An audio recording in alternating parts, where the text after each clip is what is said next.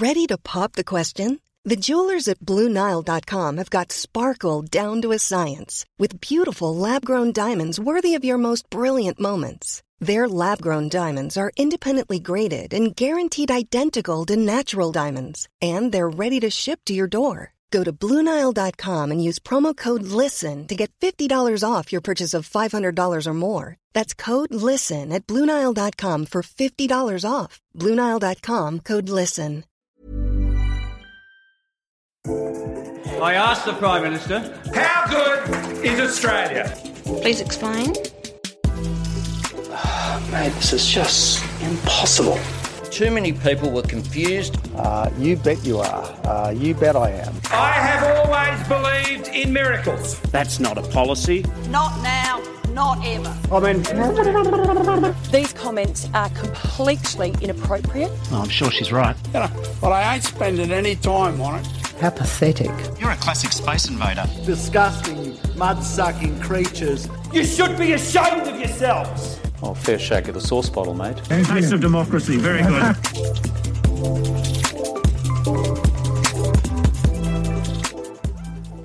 Welcome to this Democracy Sausage Extra. I'm Mark Kenny from the Australian National University's Australian Studies Institute. And this, as I say, is Democracy Sausage Extra. The normal podcast will be coming out as usual at the start of next week. It may be a day late or it may come out on Easter Monday. Let's face it, there's not much else that most of us will be doing, given that the government's been very clear about no one taking holidays, so we're all at home anyway.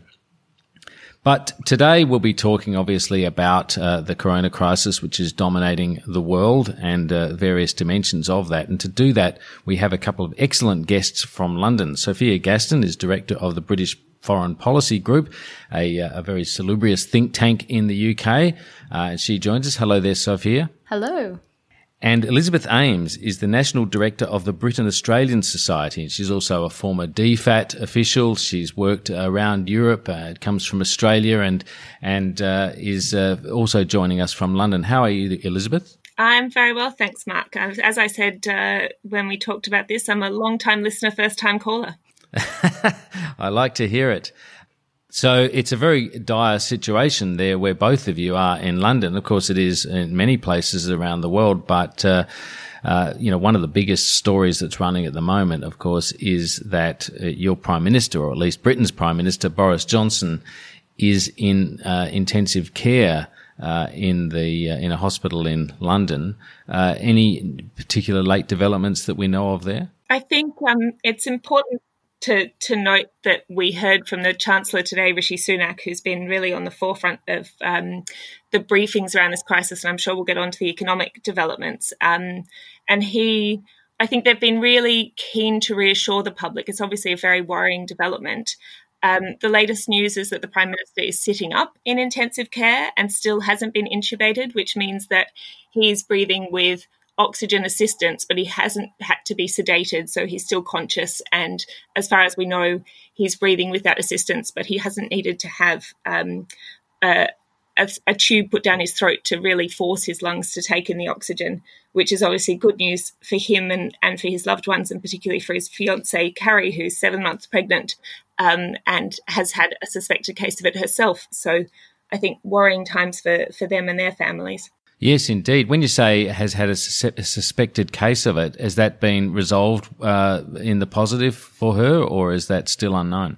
She tweeted that she thought she'd had it and she was out the other side and that she was feeling a lot better. And then she also tweeted some excellent advice from the Royal College of Obstetricians and Gynecologists for pregnant women who think they might have had it. But as might have been reported in the Australian press, the UK has really been behind the curve in terms of testing, and testing is really now limited to people who are in hospital and quite severely unwell, and is just starting to be rolled out to frontline NHS workers. So for those people who think they've got a case of it but are able to stay at home and recover, there are no tests available, and so you don't actually know if you really have had it until some of these antibody tests that have been spruiked come online.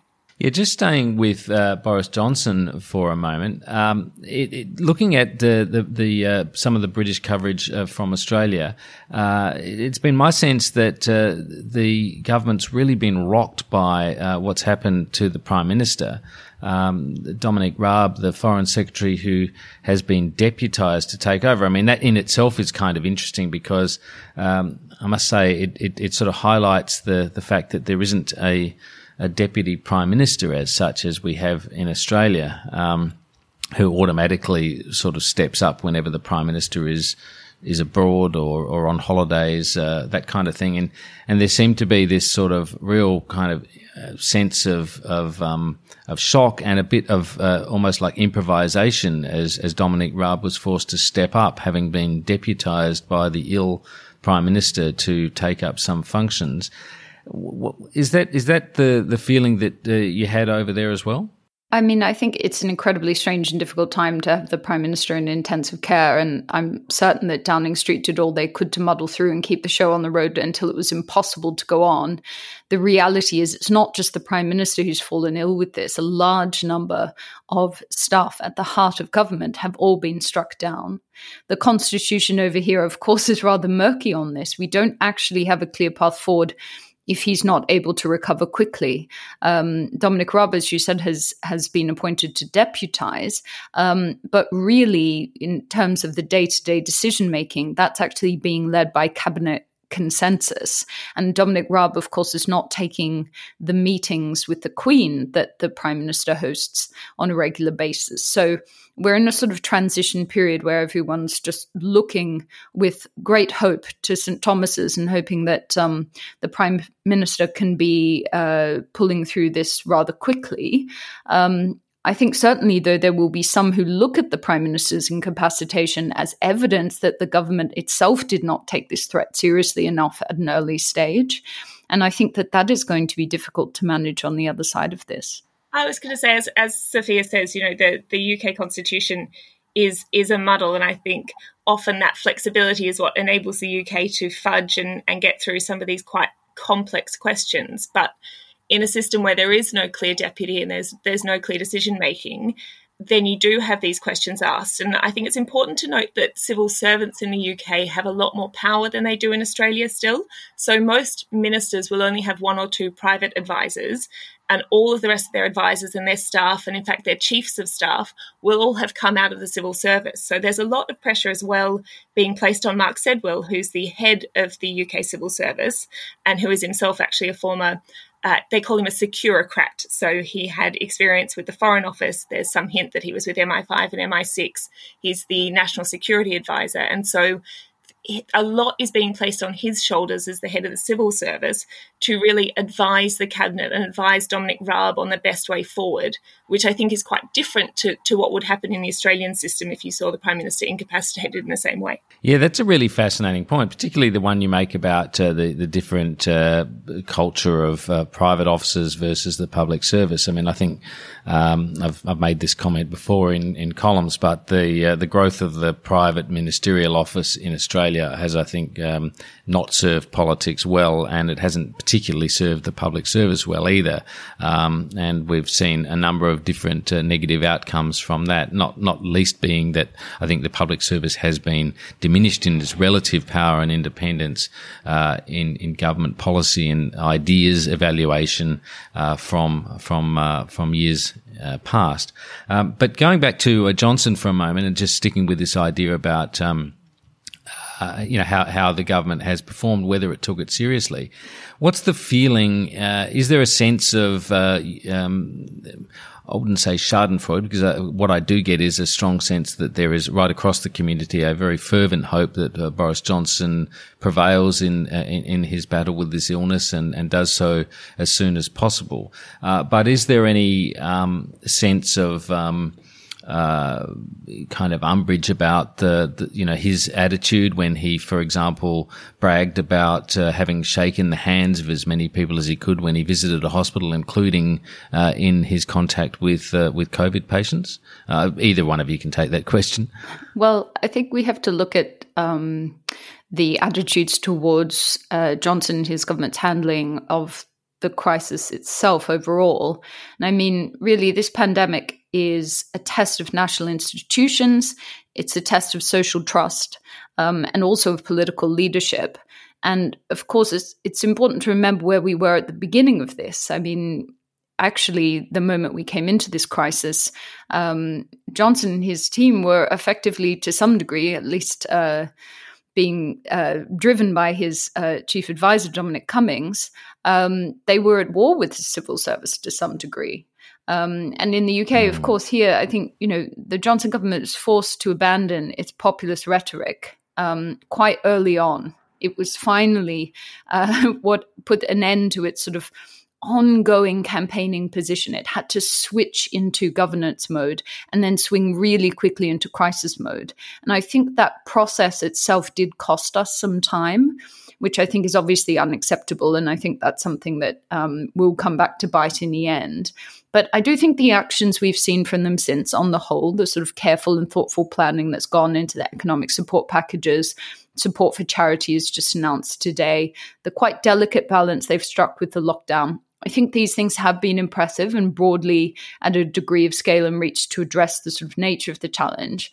I think there are some questions about what happens in the long run. I mean, it's difficult to imagine that we will go back to this kind of populist language of the past, this sort of facetious baiting of the civil service and the BBC, not least of all because I'm sure the government will be wanting to eke out any possible ounce of national unity that can be inspired by this, because, of course, the reality is the country's been through a pretty traumatic 4 years, and we did enter this crisis exhausted and socially polarized. I think what's clear is that there will be an inquiry. That's almost a given at this point. I think the press has been very quick to pursue and hold the government to account on its apparent failures in the pandemic. And I think as we've mentioned, one of the biggest failures has been on testing. The other has been on the supply of protective equipment to frontline staff. We were really so off the mark, that's clear. And I think at the point at which both of these became a government priority, the global competition for equipment and testing chemicals and so on had just become too acute. So I think that we're likely to be going into an inquiry. There was an interesting Reuters piece out today, actually, which featured interviews and a lot of kind of analysis of speaking to medical professionals and some of the top government advisors in this about what actually happened in those early days and weeks, because there is this sense that there was a lost fortnight.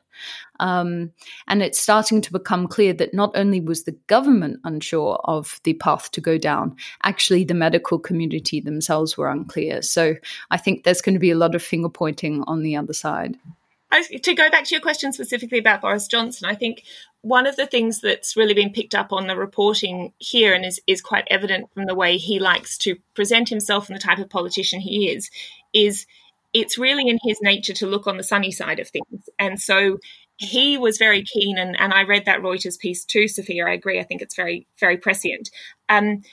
He was really keen to have positive news in this pandemic, and he didn't really want to panic himself or panic the community. And so things like going to the hospital, you actually saw that in the Italian circumstance. So I don't know if you remember right at the beginning when it was first affecting the north of Italy, all of the Italian politicians took the train up from Rome and walked around Milan saying, Milan is still open, you can still visit Milan. Milan Fashion Week went ahead despite the beginnings of the pandemic. And so it's not a mistake that's unique to Boris Johnson or the Brits, but I do agree with Sophia that there is a sense that we didn't necessarily take that 2-week head start that we'd had from the Italian experience and the Italian example.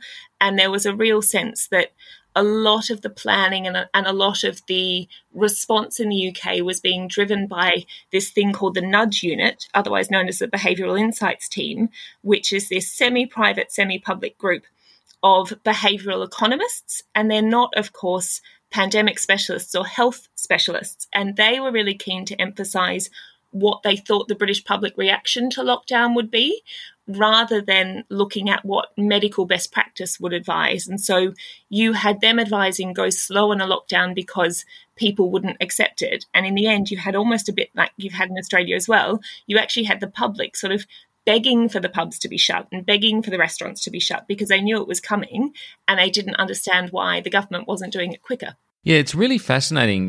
You could probably say that very few governments around the world have really fully embraced what they eventually needed to do from the beginning. It's almost like there's been a process. We often hear about the stages of grief. There seem to have been sort of psychological stages even for policymakers and for perhaps even medical authorities in coming to grips with just how big and challenging this threat was. And you can kind of, when you look back at the statements that were made, the kind of incrementalism that characterized some of the early moves, that seems to be common to governments all around the world, perhaps with the exception of a few of the, Asian countries like Singapore and Korea, countries that had actually dealt with the SARS crisis before and perhaps had already a pre-existing understanding of how these things might go.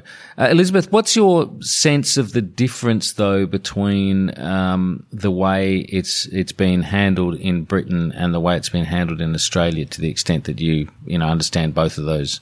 Yeah, I mean, in some respects, I think it's quite similar in that it was sort of incremental. The schools took longer to close than most people were expecting. Students in the UK have now been told, certainly students facing their final exams have now been told that they will not sit those, that they will get a combined mark from their teachers and their practice exams. And so it's expected that schools here, for example, won't go back until September, which would be the new school year, of course, after the British summer. So both countries have had quite incremental approaches. I think one of the real challenges in the UK context has been, obviously, we're coming out of winter here. And so we've actually had a spurt of lovely weather over the last week. And a lot of people in Britain, particularly in London, don't have any outdoor space. And so parks and public spaces are really spaces of recreation in the UK in a way that they're not relied on quite as much in Australia, where more people are lucky enough to have the space to have a garden or a balcony. And so one of the real challenges in the UK context has been balancing that need for people to spend some time outside the house for health reasons and mental health reasons, with the need to have that social distancing and making sure that people are really understanding the restrictions there.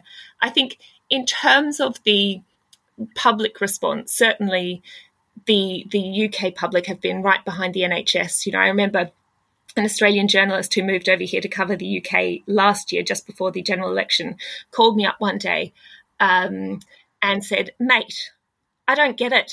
Why are they all so obsessed with the NHS?" And there is a real sense that the NHS is much more of a sacred cow here than, say, Medicare and healthcare is in Australia. And so there's been this huge focus on the medical first responders here. And I'm not sure that I haven't seen as much of that in Australia, but I think that's because Australians tend to think of their healthcare as something that, their GP or their local hospital or their private hospital provides. And so there's not quite the same sense of community kind of backing for a sort of totemic healthcare response in the same way that you've had here. Yeah, that's really fascinating. Let's take a break, and when we come back, we'll look a bit more at this issue, of course, and also at changes on the other side of politics in Britain. There's never been a faster or easier way to start your weight loss journey than with PlushCare. PlushCare accepts most insurance plans and gives you online access to board-certified physicians who can prescribe FDA-approved weight loss medications like Wegovy and Zepbound for those who qualify. Take charge of your health and speak with a board-certified physician about a weight loss plan that's right for you. Get started today at plushcare.com/weight-loss. That's plushcare.com/weight-loss. plushcare.com/weight-loss.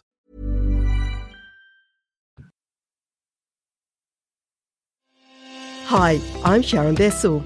Policy Forum Pod is the podcast for those who want to dig a little deeper into the policy challenges facing Australia and its region. Each week we bring together expert analysis to tackle the big issues facing our region and to propose policy solutions. It's insightful, it's positive, and it's always fun. Policy Forum Pod is out every Friday. You can find it on iTunes, Spotify, or wherever you get your pods. Or find us at policyforum.net/podcasts. Welcome back. Now, just before the break, Elizabeth Ames was talking about the health system, the NHS in the UK, and the way that is perceived by Britons. It's an interesting point, actually, because, of course, it was a big factor in the election there, and Medicare is a big factor in elections in Australia. But it's perhaps something that both sides, or certainly the Conservative side, for a long time now has tried to neutralise as an issue, making sure that it is seen as a big supporter of Medicare. Thinking about politics, and of course the corona crisis has in some ways obliterated the normal divisions in politics, as we see both sides, looking to the national interest. But there's been some big changes in the UK. We've had finally, after a long and unproductive period, the end of Corbynism, the end of Jeremy Corbyn and his replacement with a new leader, Keir Starmer. Sophia, what sort of Labor leader is he likely to be? Well, I think it's important first to note that he is Sir Keir Starmer, which is, slightly bizarre. Sir Keir, indeed. It's slightly bizarre that in the 21st century we've ended up, and after a contest that was heavily dominated by women, we have ended up with another male leader and a sort of knight of the realm. So, but here we are. And I think most people, frankly, in Westminster are delighted to see the end of the Corbyn era. And I think that it's strange. There's a sort of kind of Soviet era element to the mood, the sense of sort of statues being pulled down in squares. I think this is partly because, of course, Corbyn had created this sort of mad cult of leadership, and there was this really ruthless element to the ideological takeover that he and his apparatchiks had enacted on the Labour Party. The big outcome of all of this, of course, is that for the first time in 5 years, and some may say 10 years, we have a functioning opposition, able to hold the government to account. And whether you're a Labour or Tory voter, I think anyone who cares about democracy in this country would say that's a good thing. There's been this very, very miserable symbiotic relationship to a, Corbyn-led Labour Party taking the party in this very strange and sometimes rather unsavoury direction. And then this sort of weak, divided, increasingly ideological Conservative Party, which, has now got its own new leader. We've had a general election, so a sort of fresh start. We're now plunged into this crisis. As you say, it's now a sort of time of kind of consensus politics. But I think Starmer's election is interesting, not least of all because his shadow cabinet has been so carefully constructed to span just about every region in the UK. There's quite a few prominent women. Women have pretty much all the big roles, so Shadow Chancellor, Shadow Home Secretary, etc., Shadow Foreign Secretary. Shadow Foreign Secretary. Many the biggest posts, and almost every ideological faction is also represented. So it's a real unity cabinet, and I think this is what Keir is all about. He's not saying let's go back to the Blair era or really even the Brown era. This is something new. He is of the softer left, and he's clearly trying to govern from the heart of the membership and the voting base. He's also, of course, making a big song and dance of the fact that he's going to work constructively with the government at this time. I think he's striking the right tone there. He knows, of course, that there is going to be a big inquiry and plenty of opportunity to hold the government to account on coronavirus down the track. The big reality check of all of this, of course, though, is that the pathway to power is incredibly difficult for the Labour Party. They were absolutely hammered at the general election in December, and they would now have to win an absolutely extraordinary landslide to turn that around. Elizabeth, do you think the voters within the Labour Party's election constituency, that is because it was done by membership vote, did they get the decision right, in your estimation? I mean, given, as Sophia makes the point, there were a number of very prominent women who put their names forward, but once again, we ended up with a bloke. Have they got the decision right in terms of the best interests of the British Labour Party? I think, it obviously one of the candidates who was running was very much one of the female candidates who was running was very much seen as Corbyn's protege, and I think for a lot of long-term Labour Party members, they just wanted a clean break with that era. Lisa Nandy, who also ran, I think wasn't as well known in in the party didn't have the track record that Sir Keir obviously had, both as Director of Public Prosecutions and then when he was in Parliament and Shadow Brexit Secretary. So Sir Keir definitely had the biggest base in the party in terms of people knowing who he was. He had a track record of being very forensic. He's obviously a former barrister himself. And so people knew that they could rely on him to prosecute a really fair and really forensic public case. And I think there was a sense within the Labour Party, but also I agree with Sophia, within the sort of broader British electorate, that they just wanted someone who could get on with things, who would bring the party back towards the centre ground of British politics, which is, of course, where elections are won in this country in the same way that it's where they're won in Australia, and would really put to bed a lot of the unnecessary battles that have been fought under Corbynism. So one of the really striking things that Sir Keir did in his first day was publish an open letter talking about how he was going to deal with the anti-Semitism allegations that have been roiling the Labour Party over the last 2 years. He then held, I suspect they were meant to be face-to-face, but these days we do everything on Zoom. So he had a Zoom meeting with some of the really senior leaders of the Jewish community here in the UK and set forward a plan for how he was going to deal with the allegations that had rocked the Labour Party, but also build a constructive path forward. So I think from that perspective, he sort of said all the right things, done all the right things. People in the Labour Party wanted a leader who would get on and sort of be the grown-up in the room, and I think Sir Keir is already proving them right. What is the scale of that challenge, Sophia? You were saying that it would take an absolute landslide. I guess it's an unsavoury thing to say, but there's the Prime Minister is in intensive care at the moment, so without fear of exaggeration, it's a very grave situation that the government faces that could therefore significantly change the character of the current government. We're going to see a period of constructive bipartisanship, as Keir Starmer has made quite clear. But as you say, after that, there's going to be, once we all get to the other side of this all around the world, then there's going to be a lot of forensic examination of the performance of governments, the decisions that were taken, whether evidence or early warnings were acted on, and so forth. Is it that's a lot of imponderables piled up on each other, I know, but is it possible that Labor can rebuild its position and be competitive at the next election? I think if we're sort of battle weary after four years of absolute chaos and dysfunction here, so absolutely nothing is impossible. But I mean, the scale of the challenge is huge. The Labour Party lost 60 seats at this election. And some of those seats, I mean, there was this sense of, certainly in the aftermath of the election, this idea that those seats have been lent to the Conservative Party, that they're somehow fragile. But if you look at the sort of underlying trends in those areas, and particularly these are areas, it's often referred to as the red wall. It is now a sort of blue wall. In fact, the whole country really is a blue wall.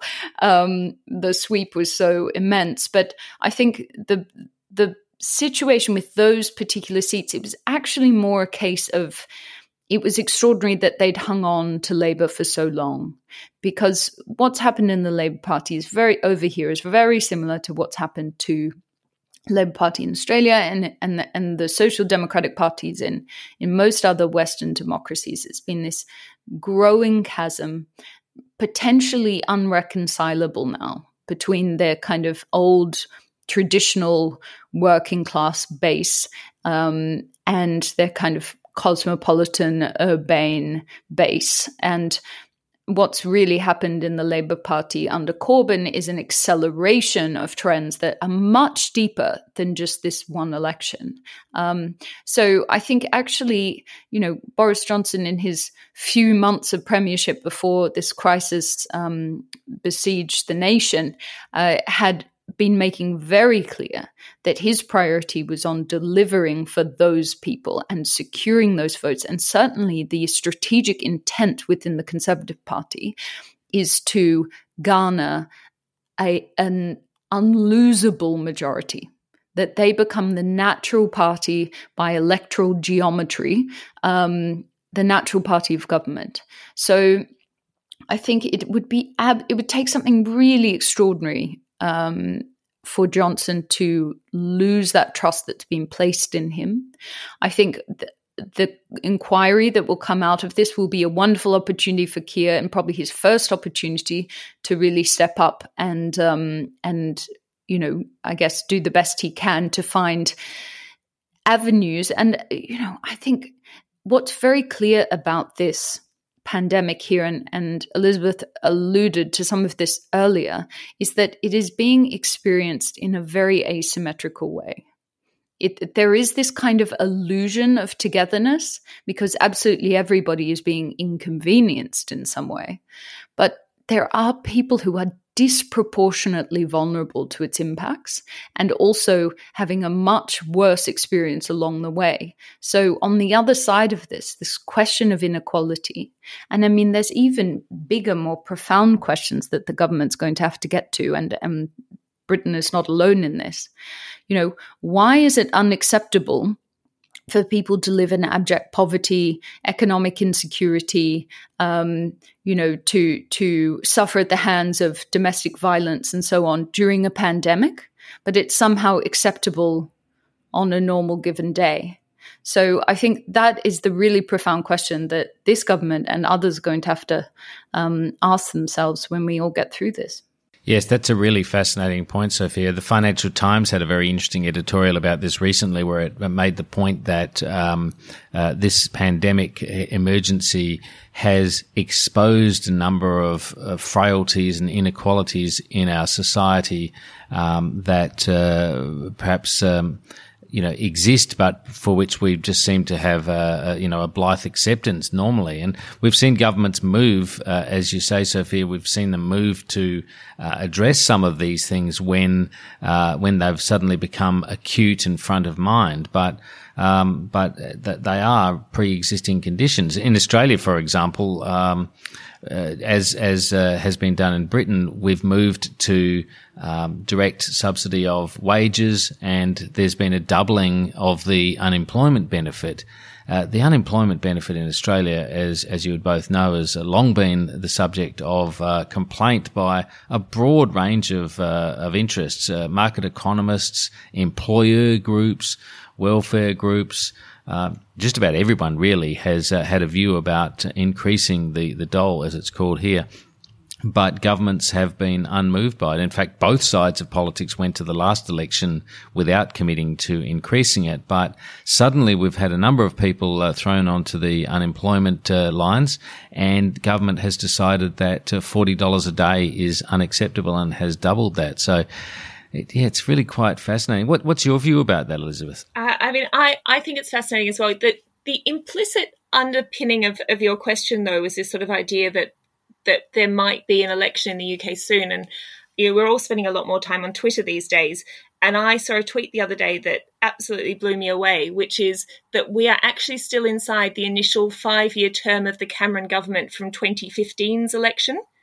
So bloody hell. Exactly. It's really extraordinary because that election was on the 7th of May 2015 and it was a 5-year term. So in the time since that election, we've obviously had the Brexit vote, we've had the May election, and then we've had the Johnson election. So I think it's fair to say that the UK general public is really voted out.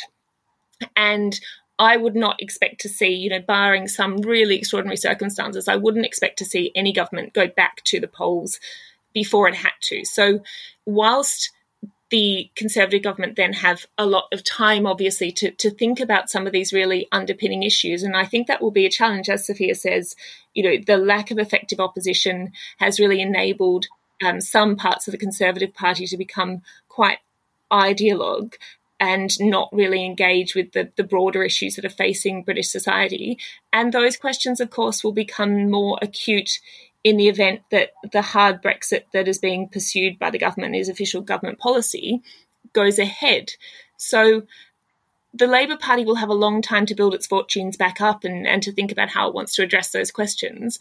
But the Conservative Party also has, I think, quite a complicated road ahead to thread the needle of we need to come back towards something that looks like fiscal responsibility once all of this is over. But it's very hard to take away things that have been granted to people. And as Sophia says, I think it poses some really basic questions about what do we stand for as a society, and what do we want to spend our money on, and who do we think is worth protecting and why? Yes, well, that's a really fascinating challenge in itself, because we're going to see a rather unfortunate confluence of potentially this new consciousness about, who has been left behind and who does the important work and how much they're paid for it and those sorts of things, at the same time as there is a fiscally quite extreme hangover from all of the spending during the peak of this crisis. So governments presumably are going to be looking to repair the national balance sheets right at the same time as voters are thinking, well, we actually think that, in the case of Australia, for example, we actually think that free childcare or something very close to free childcare is a basic entitlement, and that the unemployment benefit should actually be an amount of money that people can actually live on. So, yes, it's an interesting point, Elizabeth. And Johnson and his team, of course, were very much elected at the last election to end austerity. That is, they've ended austerity with record speed, not necessarily in the circumstances in which they intended, but no. They really committed to redeveloping regions of the UK that haven't seen government investment for a long time, and balancing, and those are really the seats that Sophia was talking about, this sort of red wall of Labour seats through the Midlands and the North that fell to Tory candidates at the last election, and balancing the needs of those seats and the desperate need for investment in some of those areas with the quite pressing budgetary conditions is going to be a huge challenge. And Elizabeth, just finally, it seems to me, the question going back to, Boris Johnson and the way this unique crisis has unfolded, particularly in Britain, it's extraordinary, really, to think that the Prime Minister, the most senior leader in the world, incidentally, to have been directly affected by this virus, has found himself in intensive care, and indeed the heir apparent, Prince Charles, to the throne, was also diagnosed with corona crisis. How did this happen? Were they just too cavalier about it? Well, I was actually at the famous bushfire fundraiser dinner with Prince Charles on the 12th of March, which is the night they assure us all the night before he became infectious. And I believe photos of me and my partner circulated wildly in the Australian and British press meeting Prince Charles, which was not how I intended to make my debut on the Channel 7 News. But it is, I think, indicative of how much more widely this virus has spread in the UK than has been acknowledged. And as we talked about at the top, there's not been anywhere near enough tests. So the sense of the scope and the scale of the infection in the UK is really hard to determine. But the fact that so many senior people came down with the virus and all came down with it in the same period suggests that it was circulating quite freely in London in those sort of couple of weeks leading up to the middle of March. But I think that, the British public is obviously very worried about Boris Johnson, but they are all, I think, incredibly worried about Her Majesty the Queen. And my favourite piece of information that I heard this week was obviously the Queen put out her message on the BBC, which I'm sure was seen in Australia as well.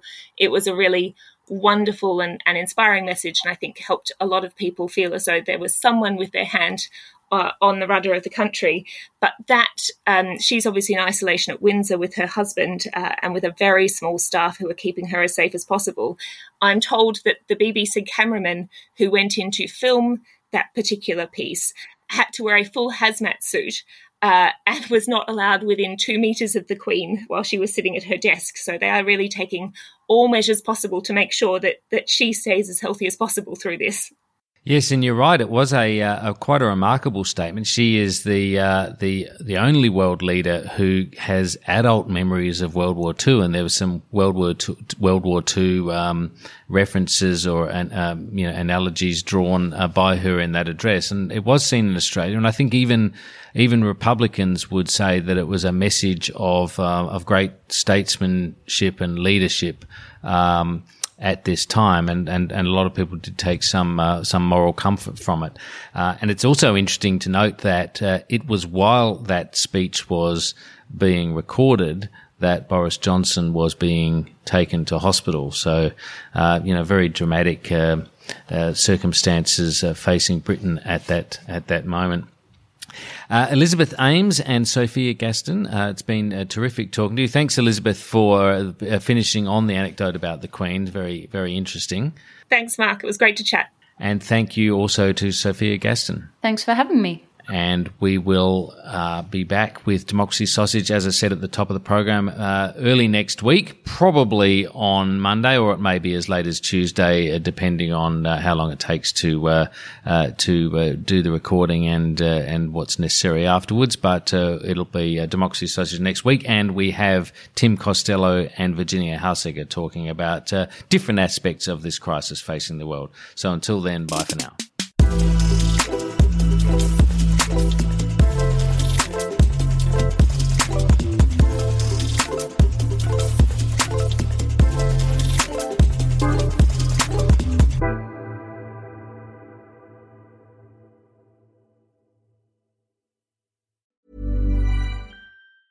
Planning for your next trip?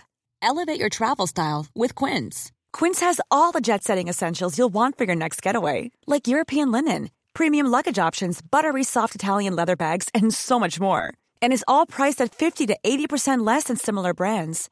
Plus, Quince only works with factories that use safe and ethical manufacturing practices. Pack your bags with high-quality essentials you'll be wearing for vacations to come with Quince. Go to quince.com/pack for free shipping and 365-day returns.